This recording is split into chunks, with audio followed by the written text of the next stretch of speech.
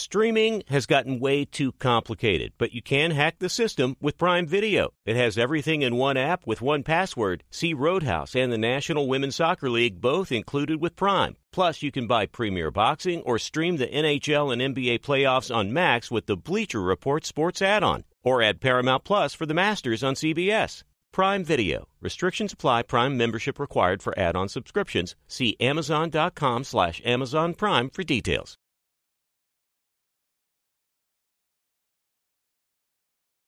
Being a chef means keeping your cool in the kitchen.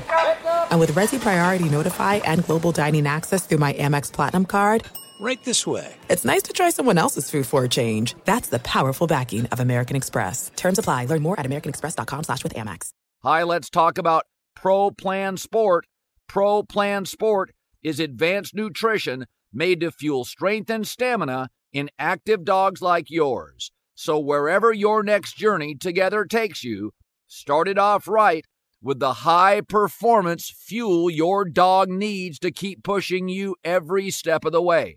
Pro Plan Sport. Learn more at ProPlansport.com. Thanks for listening to the Herd Podcast. Be sure to catch us live every weekday on Fox Sports Radio at noon to 3 Eastern, 9 a.m. to noon Pacific. Find your local station for the Herd at foxsportsradio.com or stream us live every day on the iHeartRadio app by searching Fox Sports Radio or FSR. Now let's get this party started. You're listening to Fox Sports Radio. Oh, here we go. It's hour number 2. It is a Wednesday. Live in Los Angeles, it's the Herd, wherever you may be. And however you may be listening. Thanks for making us part of your day. Greg Cosell in 5 minutes. Can't wait for this. Can't wait for Greg today. Usually on Thursday, putting him on Wednesday today. We're all for it. J-Mac, there are times of recency bias, confirmation bias. You're trying to confirm your take, or not you specifically, or something just happened. I do think with Patrick Mahomes, not just because they won, but if you just go look at this playoff run, minus 27 degrees at Buffalo, at Baltimore, great second half against the Niners defense that played with their hair on fire. He's pretty remarkable. I saw this number. Patrick Mahomes as an underdog is 11-1-1 against the spread. Vegas doesn't even know what to do with him. Vegas can't figure him out. So what really separates Mahomes from everybody else, and he's only been a starter for 6 years, he wins in so many ways. So first of all, in division, it's insane. He's 17-1 on the road in division. Okay, he's 30-5 overall. So in division, his numbers don't make any sense. He's 10-3 as an underdog in his career, mostly road games. He's 9-2 straight up in the playoffs when trailing by a touchdown or more. He's the only quarterback ever, regular season and playoffs, with a winning record when he trails by 10 or more points. Location doesn't matter, score, opponent, regular season, playoffs don't matter. And to give this some context, in the regular season and the playoffs, Mahomes has a winning record when trailing by 10 or more. I'll give you context. Dan Marino is as talented as anybody I've seen play quarterback and had 2 Hall of Fame coaches, Jimmy Johnson and Don Shula. Great coaching. Great teammates. 2 Hall of Fame coaches. Unbelievable all-time talent. His record when trailing by 10 or more is 29-75. Joe Montana, with arguably the greatest coach most of us have ever seen, Bill Walsh, when trailing by 10 or more, 17-29. Mahomes, as an underdog on the road, trailing by a touchdown, regular season playoffs, trailing by 10, in division, out of division, rivalry games. There's just nothing like it. Here was Andy Reid talking to Peter King this week about the greatness. He makes the difficult look easy, and it's at the highest possible level in the whole world. Yeah. There's only 32 of him in the whole world, and he's the special of the special. So I think that's great. I watched Tom Brady turn the keys over to him, which was cool. Tom said, hey, this is your league now, man. I don't think it's recency bias. Vegas can't figure him out. Deficits, playoffs, cold, warm, division, out of it, road. It just doesn't matter. Indoors, outdoors, he breaks everything. And for the record, he just moved into his prime, year 6 as a starter. Now, situationally, got Alex Smith as a mentor, Andy Reid, great GM. Not denying that. But he is in the AFC, which is the tougher conference. He's had to go through Lamar and a Herbert and a Josh Allen. So he got the tougher conference. I don't think that's disputable. 44 years at NFL Films. Greg Cosell stops by. Now, we'll use Greg a lot during the draft. But we're going to look back at this game. And I said I thought it was a game in which San Francisco, sometimes you just don't get good luck. Kansas City fumbled 5 times. They recovered 4 of them. There was a star linebacker for San Francisco got hurt running into the game. It was like, it wasn't the luckiest San Francisco day. I think their special teams hurt them, but there are in specific moments, you just don't get the luck some days. Over the course of a career, your choices, your decisions as a team and a coach will kind of, you'll move beyond luck. It wasn't the luckiest day for the Niners. They got it against Detroit, ball off a face mask, a pick, trailing 24-10 becomes a catch. They got luck that day. They didn't Sunday. Let's go back to Brock Purdy overall. I thought he was very composed early, and I didn't think he would be based on age and experience. What did the film say on Brock Purdy? I thought overall he played very solid football. I thought he had a rough third quarter. I thought there was stretch in the third quarter where he just didn't see things as clearly as we're used to him doing so. Made a few late throws, a couple of poor reads. But overall, I thought he played really solid football. Don't forget, he played against a defense that's really difficult to play against. I mean, the defining feature of Spags' defense in this game was pressure.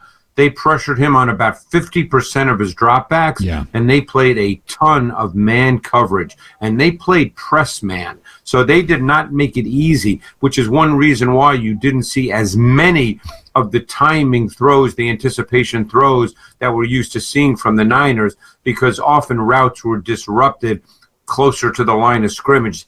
Snead and McDuffie played very physically off the ball, but overall I thought that Purdy played a really solid game. Look, Colin, I think if anyone said going into this game that Purdy would have fewer turnovers than Patrick Mahomes, you would have thought that the Niners would win the game. Yeah. Now, by the way, Debo, Kittle, and Ayuk didn't do much. Again, play calling, scheme, or just excellent defense? Because those 3, if you'd have told me, those 3 aren't going to do anything, I would have said San Francisco's going to get hammered. Right. And they didn't. And they controlled much of it. But again, is that just on the press coverage, or were there openings for those guys? No, I think there are a number of factors involved.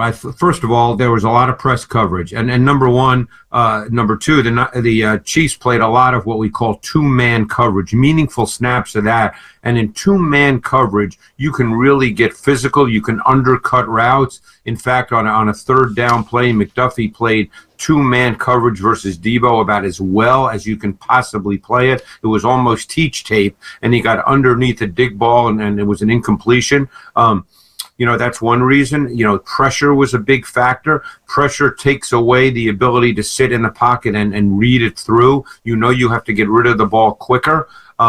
So, there's a number of reasons. And I think we talked about this last week. I mentioned that the right side of the 49ers O-line really struggles in one-on-one pass protection, and that showed up in this game. I mean, there was a meaningful part of this game where Purdy was under pressure and just was not a comfortable player. But I thought he persevered really well. When you got to the fourth quarter and overtime, he made throws. They moved the ball. The run game even started to become a factor a bit later in the game. So, the 49ers did not lose this game because of Brock Purdy. Let's remember one thing. The Chiefs only scored 2 offensive touchdowns, and one of them came after the muff punt. So this was not, a game where where the Chiefs' offense was dynamic throughout the game. They had a lot of slow stretches themselves. Yeah, I mean, and for the record, that's who they were all year. They weren't dynamic against Baltimore or Miami in the playoffs. What did you make of Patrick Mahomes' performance overall? What's the film say? Yeah, I thought Mahomes, early in the game, I think what we have to come to expect with Mahomes, and this is just the way he plays and it's part of who he is he's going to leave the pocket early at times. Yeah. He's going to leave some throws on the field. He's going to make special plays. To me, what makes Mahomes special, there's multiple things, obviously, but I think a couple of things as his career has progressed really stand out to me, Colin. And number one, I think he's become incredibly intelligent before the snap of the ball. And I think the great ones are. I think, that Tom Brady was a master at that. I think he's become so good after the snap of the ball before the snap. And I think the word instincts is overused, but I think that Mahomes has such a feel for what's happening on the field situationally and a feel for movement. To me, his feel for both the movement of his players and the movement of the defense is really high level. And, and again, he moves when he doesn't have to, but he makes things happen when he does just because of that spatial awareness. So, again, it was a game because it was so close and so hard fought and not a lot of scoring where just a few plays became really important. But I will say this. I mean, he got lucky a few times too. He threw that 52-yarder in the first half, a ball he never should have thrown.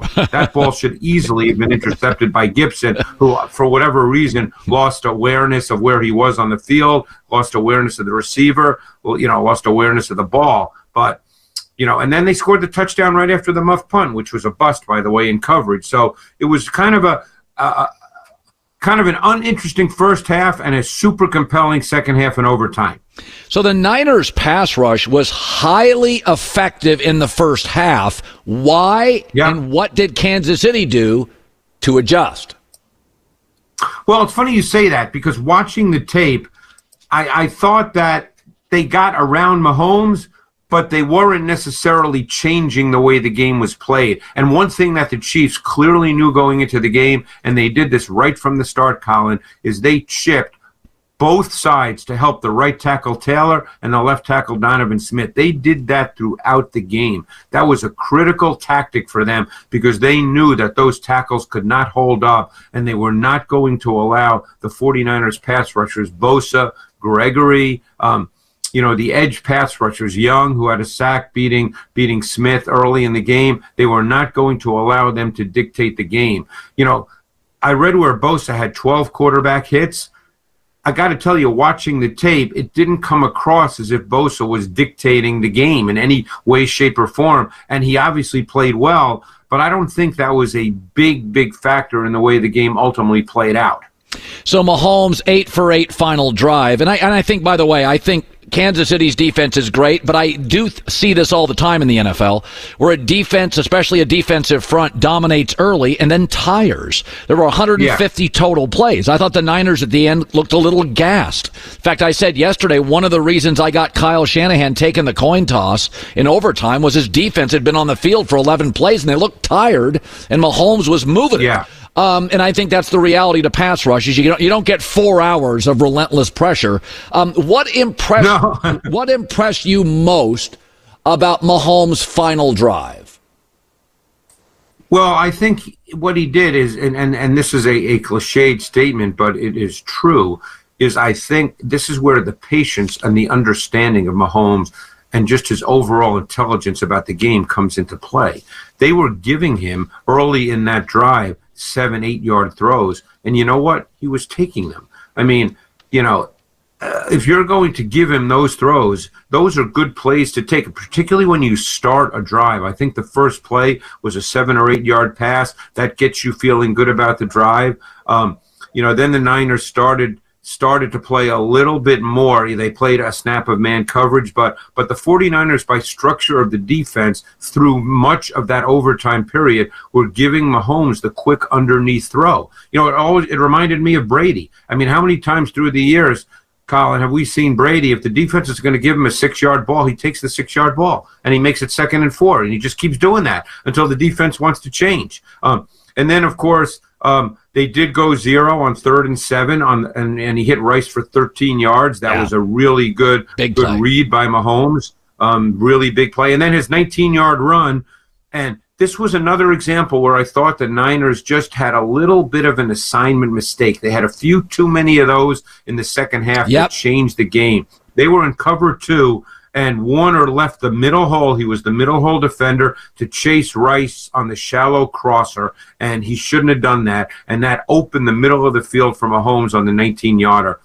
And, of course, that touchdown to Hardman. You know, everybody talks about it being a similar play to last year against the Eagles, which it was similar, but it was really a well-designed concept that distorted the coverage responsibility of both the corner Ward and the linebacker and the slot Ryan. It really caused a problem for both those guys the way it was mapped out. It was beautifully designed. Yeah, we're watching it right here. What did the Chiefs do differently to unleash Travis Kelce in the second half? What did they do? I don't think they did anything differently. They just got particular coverages where Kelce was a factor. They got cover 1 where Gibson, all season long, Gibson has been the man coverage defender, the safety Gibson on the tight end when they play cover 1. And they hit him on an out route for 16 yards, as I recall. He hit Kelce. And then, of course, he hit him on that big play, which we'll break down momentarily, on that big play late in the fourth quarter. So, you know, I think it's just in zone, I thought that the 49ers had a really good feel for the route concepts and got eyes on Kelce. A lot of times it looked like a double, but it was zone, so it wasn't necessarily a double. They just understood the route concepts really, really well, which didn't surprise me. And then you had some man coverage concepts. You know, when they went with cover 1 robber or 2-man, Warner was the matchup because the 2 safeties were part of the deeper coverage. So it's just the way the game played out in terms of the coverages they got. And the 49ers did not blitz one time in the first half, but they started to be a little more aggressive in the second half with both their coverages and their pressures, and that presented some opportunities for Kelce. Finally, the big play is Mahomes to Kelce for 22 yards. Let's diagram that. Yeah, let's jump into it now. This play was fascinating to me, Colin, on a number of reasons as we look at it. This was late in the fourth quarter that set up the field goal. And the reason it was fascinating to me is it was 3rd and 7. Okay, the Niners are not a high percentage man coverage defense.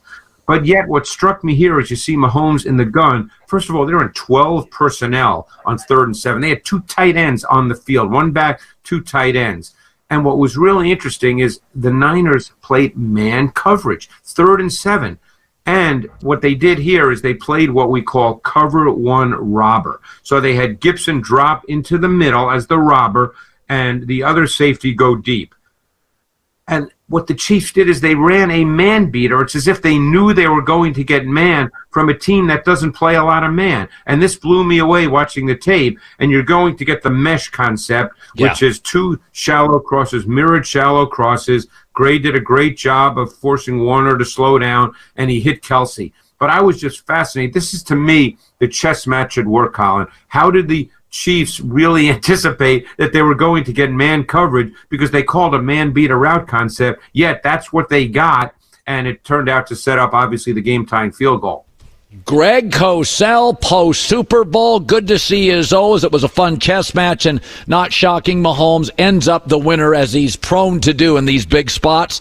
Greg, we'll break down some draft stuff over the next month and a half. Can't wait to talk to you again. All right, Colin, appreciate it. Thanks so much. You bet. I was talking to Greg during the commercial break. It's interesting. He's already got 6-7 games in on some of these college quarterbacks. He doesn't like all of them. Very interesting. For the record, during the Cosell situation there, the spot, I was thinking of you. Steve Wilkes. On more than one occasion, Greg Cosell said, yeah, kind of strange coverage here. Don't know why the Niners are doing that here defensively. It was never offense. It was about the defense. He defended the offense with Purdy, but on more than one occasion, remember, Kyle had to blow a timeout because at one point Wilkes had a defense out that he thought was too obvious. So he had to blow a timeout. If you want to get granular, and I love what Cosell said there, Wilkes did a great job early. Mahomes struggled. We've articulated it. First 9 possessions, 2 field goals. Mahomes then figured it out, and Wilkes stayed on brand, and that does not work against Mahomes. He's too smart. And I like what he said. I am curious on the quarterbacks, because I wasn't listening. I wasn't here. J.J. McCarthy? I am not giving away nuggets. It's very interesting. I asked him about 3 quarterbacks. Okay. And his opinion on 2 was exactly what I feel, and the opinion on the 3rd is undefined. Okay. But for years and years, Greg, the minute the Super Bowl is over, Greg will go to college guys. And so in about 3 weeks to a month, Greg will send me a folder. He does this every year and gives me his rundown of the top quarterbacks, offensive tackles, running backs, and receivers. So I've gotten this 7-8 years with Greg. Yeah. So it helps me as I talk about him, if I make calls to executives and ask questions. But Greg's always been good. I get a folder in the mail, and it is remarkable how accurate he is with my scouts and GMs. It's always spot on. I'll say this. Remember, during the season, I said this McCarthy kid could go top 10. And initially you were like, oh, that's interesting. And then the stats petered out and he wasn't looking good. And somebody came in here, I'm not going to name the guest, and told us during the break, Another reporter at another network said McCarthy top 10 this week. Look out. All the aggregators picked it up. Right. Sometimes first impressions, Colin, what we saw during the season gets in our head and we're like, I like this. And then you get all this time and you get all this noise and it kind of colors your vision of what you see. Just remember, we loved Michael Penix during the season. I'm not coming off that. I know a lot of people are saying he's not first round now. I like him too. Just we got to stick to our guns on this. McCarthy? No, I've told you before. I think Caleb's the most talented, but needs to be coached. I think Drake May is second most talented, has some Herbert. I like Bo Nix more than others. I like Penix too. I don't get J.J. McCarthy, and I'm worried about Jaden Daniels' build. So do you go Nix as your third quarterback? I don't know, but I think that's spicy. I think Bo Nix works in a demanding offensive system, which would be Sean Payton, which would be McVay. In a demanding offensive system, Bo Nix, who is coachable and experienced, he needs the right system. He's not good enough to overcome, clunky, Belichickian, allergic to offense coaching. I think Nix needs the right coach, but if I'm Denver, this is my take. If I'm the Denver Broncos and Bo Nix is available, I'll make the argument that Sean Payton and Bo Nix complement each other. I've told you, the comp on Nix has been Drew Brees for accuracy, coachability, and early movement. Brees was a better mover than people think early. Later, he wasn't. So you're not going to get mad at me for this, what? Okay? The audience should know. Listen closely, everybody. Cowherd mentions Bo Nix, and then he mentions 2 teams and 2 coaches. Think, who's Cowherd like? Who does he talk to? What teams does he pump up? Just listen closely, people. Yeah, people. Just listen and put the breadcrumbs together. These are accusations I will not confirm nor deny. No, you guys listen. We got a big audience. A lot of people listen closely. All right, whatever. I'm just saying. Lock in, folks. Wolf and Shepherd, made and worn by athletes. Troublemaker McIntyre. Want more Herd? The Herd streams 24 hours a day, 7 days a week within the iHeartRadio app. Search Herd to listen live or on demand whenever you like. Hi, it's the Herd. The NBA playoffs are heating up, and so is the action at DraftKings Sportsbook, an official sports betting partner of the NBA. Download the DraftKings Sportsbook app now. It's easy, 90 seconds. Use the code HERD, H-E-R-D. That's code HERD for new customers to get $150 in bonus bets when you bet just $5. Only on DraftKings. The crown is yours. Gambling problem? Call 1-800-GAMBLER, or in West Virginia, visit www.1800gambler.net. In New York, call 877-8-HOPE-NY or text HOPE-NY 467-369. In Connecticut, help is available for problem gambling. Call 888-789-7777 or visit ccpg.org. Please play responsibly. On behalf of Boot Hill Casino and Resort in Kansas. 21 plus, age varies by jurisdiction, void in Ontario. Bonus bets expire 168 hours after issuance. See dkng.co/bball for eligibility and deposit restrictions, terms, and responsible gaming resources. If you love sports and true crime, then there's a new podcast from executive producer Dan Patrick and hosted by me, Jay Harris, that you won't want to miss. Playing Dirty: Sports Scandals. Each week, I'm squeezing the juiciest details from some of the biggest sports scandals ever. I'm talking Marcus Dixon, Olympic gymnastics, Cain Velasquez, salacious Super Bowl-level scandals. Join me on the dark side of sports by listening to Playing Dirty: Sports Scandals on the iHeartRadio app, Apple Podcasts, or wherever you get your podcasts. Do you love Selena? Like, really love? Whether you saw her live, saw the movie as a kid, or saw her looks all over TikTok, there's no shortage of reasons to stan the Queen of Tejano. And Stan, we do over 3 whole episodes of our podcast, Becoming an Icon. We're reminiscing as lifelong Selena fans, sharing hot takes and telling her story. Listen to Becoming an Icon on America's #1 podcast network, iHeart. Open your free iHeart app and search Becoming an Icon. When you love somebody, you protect them in the best way you can. We recommend Simply Safe. Order now, 20% off a new system at simplysafecolin.com, COLIN. J-Mac with the news. No. Turn on the news. This is the Herdline News. I think this is low-key the most fascinating story of the day. So, according to The Athletic, the Dallas Mavericks tried to get Kyle Kuzma at the trade deadline from the Wizards. Now, I know you're thinking Kyle Kuzma, no big deal. He's having a great year in Washington, taking a lot of shots, career high in points, all that stuff. However, in the article, Kuzma says that Washington's GM came up to him about the deal, and Kuzma said, I'm good. I don't want to go to Dallas. I want to stay in Washington. The Wizards, by the way, have 9 wins. They're one of the worst teams in the league. Winger, the GM, said that Kuzma said he already had a championship ring, and he'd rather build something in Washington. Colin, we've talked about the struggles of American basketball players in the NBA in recent years. Yeah.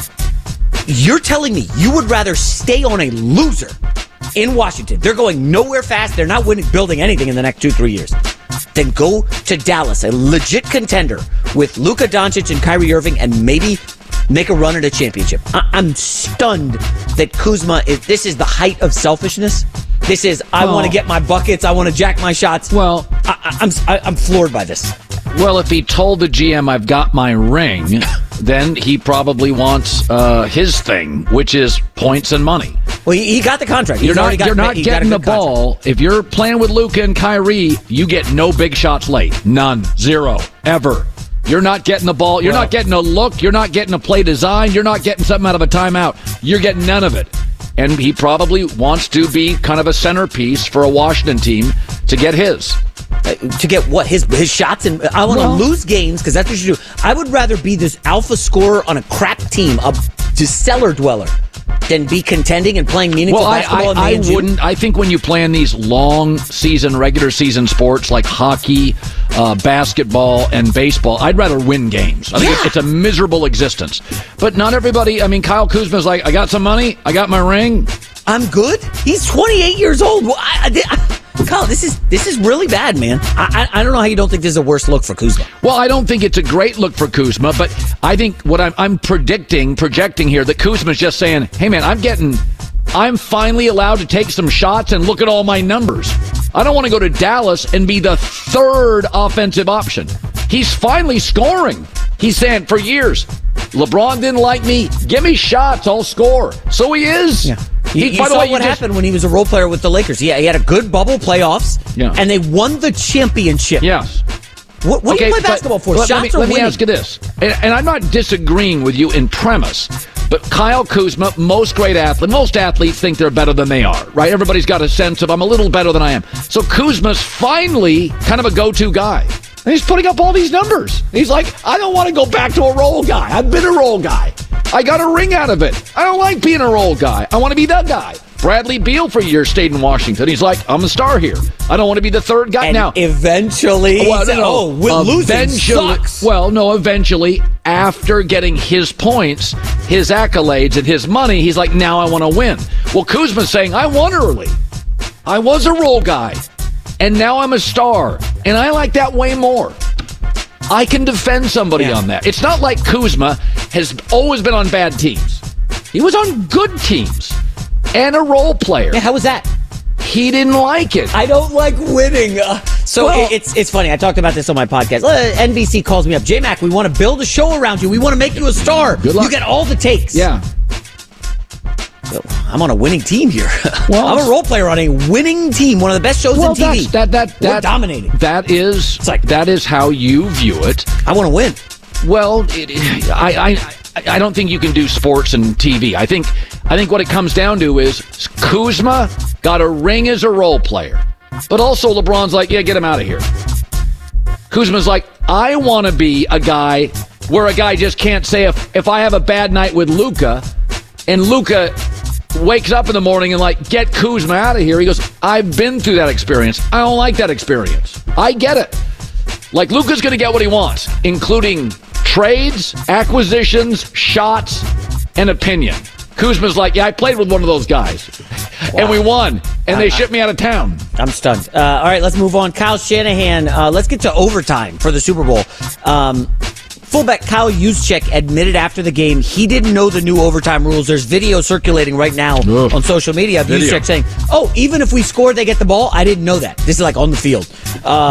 He's defending his coach, however, saying people are just looking for a way to poop emoji on Kyle Shanahan. Colin, I don't know. I can't kill Shanahan for this. I didn't yesterday. I think people just don't like him because he's labeled a genius. And what Andy and Kyle both did, it's been reported, they went in the organization to their analytic mavens and said, explain the options here. And so Andy said, I would have taken it second and gone for 2.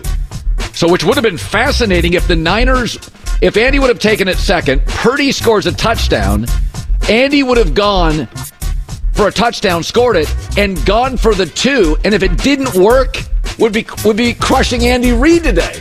Having Mahomes and then putting the game into one play, you'd rather just keep doing it. So my takeaway is both coaches knew it.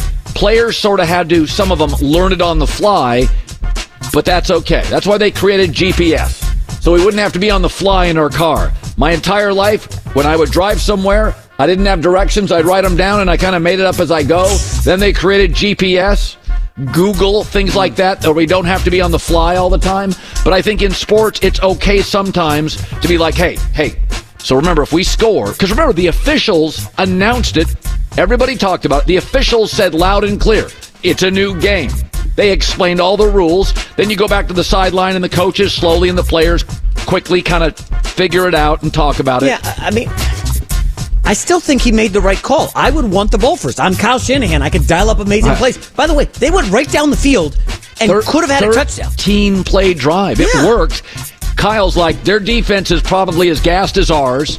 I trust all my great players. Brock's playing fine. I don't want to have to face Mahomes twice, potentially. I'd rather face him once, and let me give my defense a rest. And it worked. Let's not factor in. Let's say Mahomes does get a touchdown with the ball first. Now you have Brock Purdy, a second-year quarterback, behind the 8 ball. You have to get a touchdown or we lose. That's a lot of pressure on Brock Purdy in overtime. And Kansas City's hyper-aggressive defensive coordinator. They're coming after him. Now, you get 4 plays, but they're pinning their ears back. If you have to score a touchdown, I'm going for negative plays. By the way, I think McCaffrey becomes a little more removed if you're down 7. Like, the threat of a run, hey, we'll give you 2-3 yards. I don't know. I still think Shanahan made the right call. A lot of people disagree. Well, it's never been done before, so there's no precedent. I think you can certainly argue both. Yeah. Final story. Let's get back to quarterbacks in the draft. Michael Penix will be a name to keep an eye on as we approach the draft. The lefty drew a lot of attention by leading the Huskies to the Natty before losing to Michigan. Former Bucs head coach Bruce Arians told the Tampa Bay Times that he loves Penix, particularly the tape against Texas in the semifinal when he was unbelievable. Colin, Tampa is at 26th in the draft. Look at the Penix numbers here this season. I mean, he was lights out. Sign Baker for 2-year deal. Get Penix. Let him build himself up. It's not terrible. Yeah, it's not terrible. I don't think he gets to 26. I don't. See, you and I are under the same belief, which is, like, let me throw this at you. And people say, those injuries at Indiana. I just watched him play like 30 games at Washington. He didn't get hurt. He got hit there, too. Those injuries. All right. Anthony Richardson, he got hurt. Look at how many quarterbacks got hurt. If you're sitting around not drafting people, it'd be one thing if you have the number one pick and it's like a great player. But like I always thought Sam Bradford, when he was the he got hurt in college. And I'm like, that worries me, number one pick. But if you're starting to get down to 20, 24, 25, that's no man's land in the draft. The first 16 to 18 players, all GMs will tell you this. Those guys are different players. Physically different. Speed different. Then from about 18 to 19 to the top of the third round, most guys have second round grades. So that it's a little bit of a graveyard end of the first round. Now, sometimes you hit a Lamar Jackson. But a lot of times, those players are viewed as kind of second round talents. And you have them. Let me tell you something. That's where I have no problem taking a flyer on a super gifted quarterback with a little injury history. Top 10, top 1, no. Late first, no problem. Rolling the dice in a quarterback. I don't know if it's possible. Is there a way like a scout would come on this show and give us unvarnished truths on Penix? Because, a lot of the stuff, the negative stuff you read is anonymously in the Washington Post. Look how nice that ball is. God, I just want to hear, where's the negative? Okay, we got it. The injury history and the age. I get it. But I want to know, what throws can he not make? And apparently there's a layered throw in between the corner and the safety that he struggled to make, apparently, in the Pac-12. But I just want to know what he cannot do. Because I look at the tape on this guy. What can he do? He's doing everything out there. I watched him. So when I watched Bo Nix and Penix play, I went to Husky Stadium. And I did this on purpose. So I first watched... I went down to the field in pregame, watched him warm up. Look at his size. Big. Then I went and sat at the 40-yard line with my friend. And then we went to the end zone. So I saw some field stuff. I saw 40-yard line, and then I went end zone. And the stuff that was really impressive to me on Penix was the end zone stuff, because a lot of his stuff was not schemed up. Bo Nix's completions were largely schemed up, first or second. Penix was moving that head to his third and his fourth. So the kid clearly sees the field and throws a devastatingly beautiful deep ball. Now, he has very good receivers. But Penix's ability, to me, which was impressive, is that to go to a second and a third receiver regularly and could sprinkle the ball all over the field. Underneath, seam routes, corner, post. I thought, when I watched him from the end zone, I was like, wow, that is a big-time first-round college quarterback. That's what it looked like to me. I don't see how a guy like Mike McDaniel cannot consider Michael Penix to my eye. So now he's 24 years old. He's got 2 ACL tears and a couple of shoulder issues. Not great, but we saw what Miami did. Tua had the concussions, right? 2 years ago. They made adjustments, protected him, got the ball out quicker. Tua was injury-free this year. Ask yourself this. Let's say you took Penix and you played him. And you got 2 very good years. Because you and I have both been under the impression you should probably draft a quarterback every year, every other year. I mean, even when Brady was in his prime, New England every other year drafted a quarterback. Didn't work, but they tried. So let's say Penix gives you 2.5 years. And you're like, you won some games, you sold some tickets, he made you viable, and in that process, you drafted another quarterback. I can live with it. Not everybody's a 401k. I don't need every player. The average NFL career is 6 years. If you can be excellent for 3 with Penix, and then he wears down physically, and I'm bad today, I'll take it. I don't want my staff fired. I don't want another GM, another coach. What you can't be in the NFL is chaotic at quarterback. Michael Penix, you won't be chaotic at quarterback, I would presume. Grown up, like a mature guy. Some of these young quarterbacks. Lot of starts, multiple coaches. By the way, you tell me people are willing to take a chance on Zach Wilson and Trey Lance, and Michael Penix is not a first-round pick? That's freaking insanity. J-Mac News. Well, that's the news. And thanks for stopping by. The Herd Live. Be sure to catch live editions of The Herd weekdays at noon Eastern, 9 a.m. Pacific on Fox Sports Radio, FS1, and the iHeartRadio app. 2 NBA insiders podcasting twice a week to plug you right into the NBA grapevine. All happening in only one place. This League Uncut, the new NBA podcast with me, Chris Haynes, and me, Mark Stein. Join us as we team up to expound on everything we're covering, hearing, and chasing. Listen to This League Uncut with Chris Haynes and Mark Stein on the iHeartRadio app, Apple Podcasts, or wherever you get your podcasts. If you love sports and true crime, then there's a new podcast from executive producer Dan Patrick and hosted by me, Jay Harris, that you won't want to miss. Playing Dirty: Sports Scandals. Each week, I'm squeezing the juiciest details from some of the biggest sports scandals ever. I'm talking Marcus Dixon, Olympic gymnastics, Cain Velasquez, salacious Super Bowl-level scandals. Join me on the dark side of sports by listening to Playing Dirty: Sports Scandals on the iHeartRadio app, Apple Podcasts, or wherever you get your podcasts. Do you love Selena? Like, really love? Whether you saw her live, saw the movie as a kid, or saw her looks all over TikTok, there's no shortage of reasons to stan the Queen of Tejano. And Stan, we do over 3 whole episodes of our podcast, Becoming an Icon. We're reminiscing as lifelong Selena fans, sharing hot takes and telling her story. Listen to Becoming an Icon on America's #1 podcast network, iHeart. Open your free iHeart app and search Becoming an Icon. MTV's official Challenge podcast is back for another season. And guess what? So are we. Just in case you forgot, I'm Tori Deal. I'm a 6-time finalist and a Challenge champion. And I'm Anissa Ferreira, and I've been gracing your screens for the last 2 decades.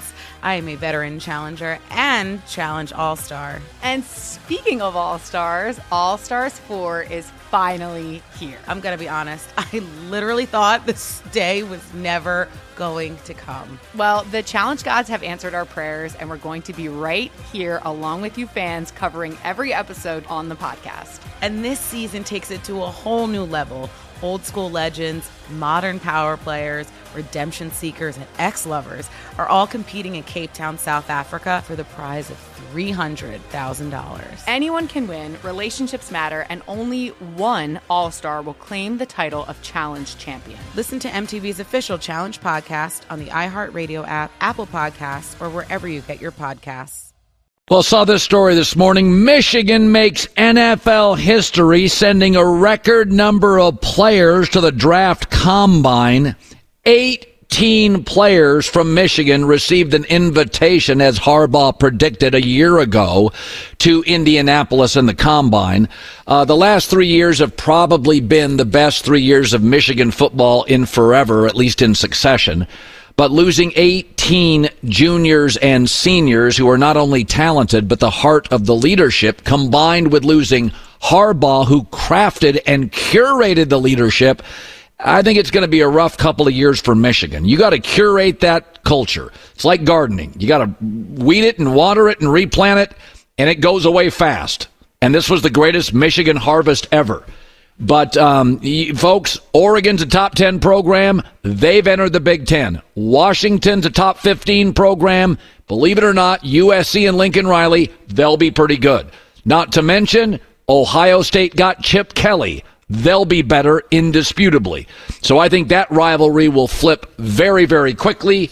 And, listen, I defended Michigan to the end of the earth. But people didn't like Brian Kelly. But his last couple of years at Notre Dame, they went 11-1 and 10-2 and went toe-to-toe with Georgia. All those players remained. They hired a very smart, popular assistant. They lost 7 games in the last 2 years. They're competitive, but they're not winning those close games. And you didn't always love Brian Kelly because he was rough. And you didn't always love Harbaugh because he's equally rough. But I do think if you look at the schedule for Michigan, Boy, they didn't get any breaks on this. They open up early with Texas, who has maybe the best roster in the country, along with Ohio State coming back. So that second game is Texas. And again, Sark, that quarterback, that O-line, that is a rough out-of-conference game.